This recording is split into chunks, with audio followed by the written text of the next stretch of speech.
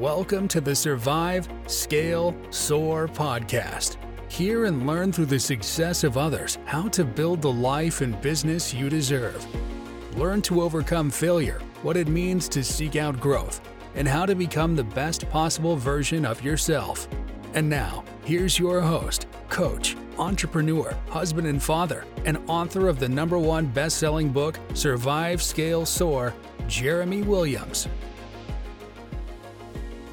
And welcome back to the Survive, Scale, Soar podcast. I'm your host, Jeremy, owner of Red Hawk Coaching, a coaching services company that provides one-on-one coaching for real estate agents, real estate team leads, real estate brokers, and small business owners. And today we're going to be talking about the negative thinking patterns and how to take control back in your life. So victim thinking is a common mental trap that can hold you back from achieving your goals and living a fulfilling life. It's a mindset that focuses on what you lack, what's not fair, and what others have done to you. The negative thought pattern can lead to feelings of helplessness, hopelessness, and resentment, which can prevent you from taking control of your life and making positive changes. So you need to challenge your negative thoughts.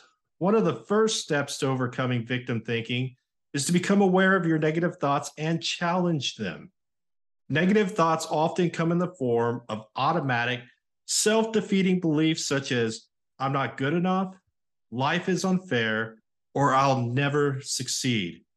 These thoughts can be so ingrained that they seem like facts, but they're actually just stories we tell ourselves.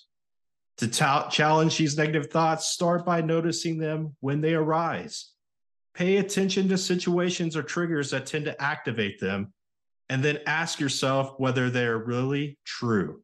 For example, if you find yourself thinking, I'll never be able to achieve my goals, ask yourself, is that really true?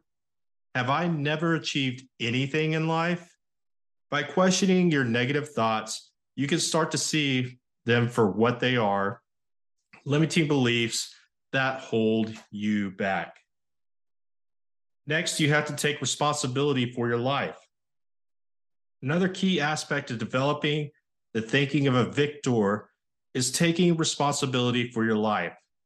This means acknowledging that you have the power to create the life you want, and that you're not at the mercy of external circumstances or other people's actions.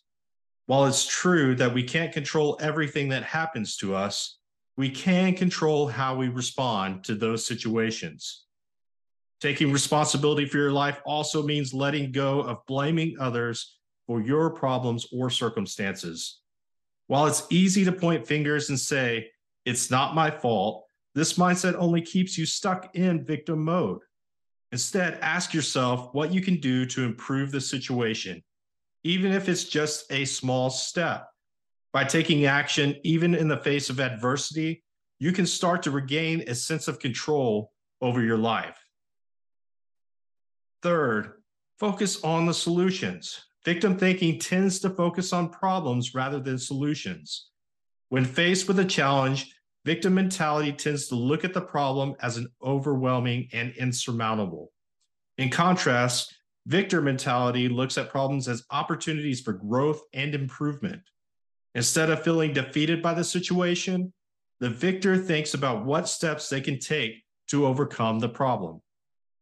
To cultivate a solution-focused mindset, start by identifying the problem you want to solve.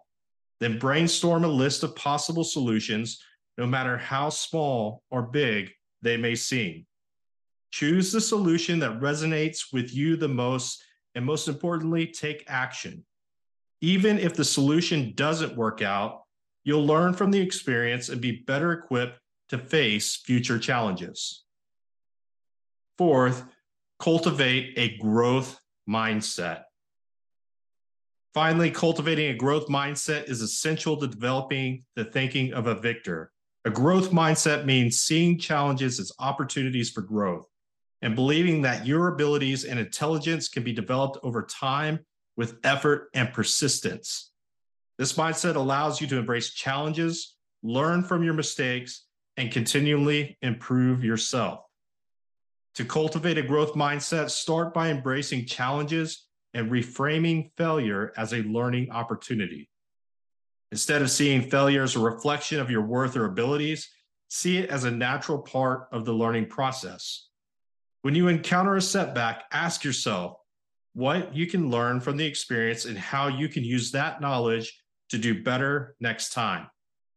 Practice self-compassion and give yourself permission to make mistakes, knowing that they're part of the growth process. Another way to cultivate a growth mindset is to focus on the process rather than the outcome. Instead of fixating on the end result, focus on the effort and hard work that goes into achieving your goals. Celebrate your progress, no matter how small. Use it for motivation to keep going.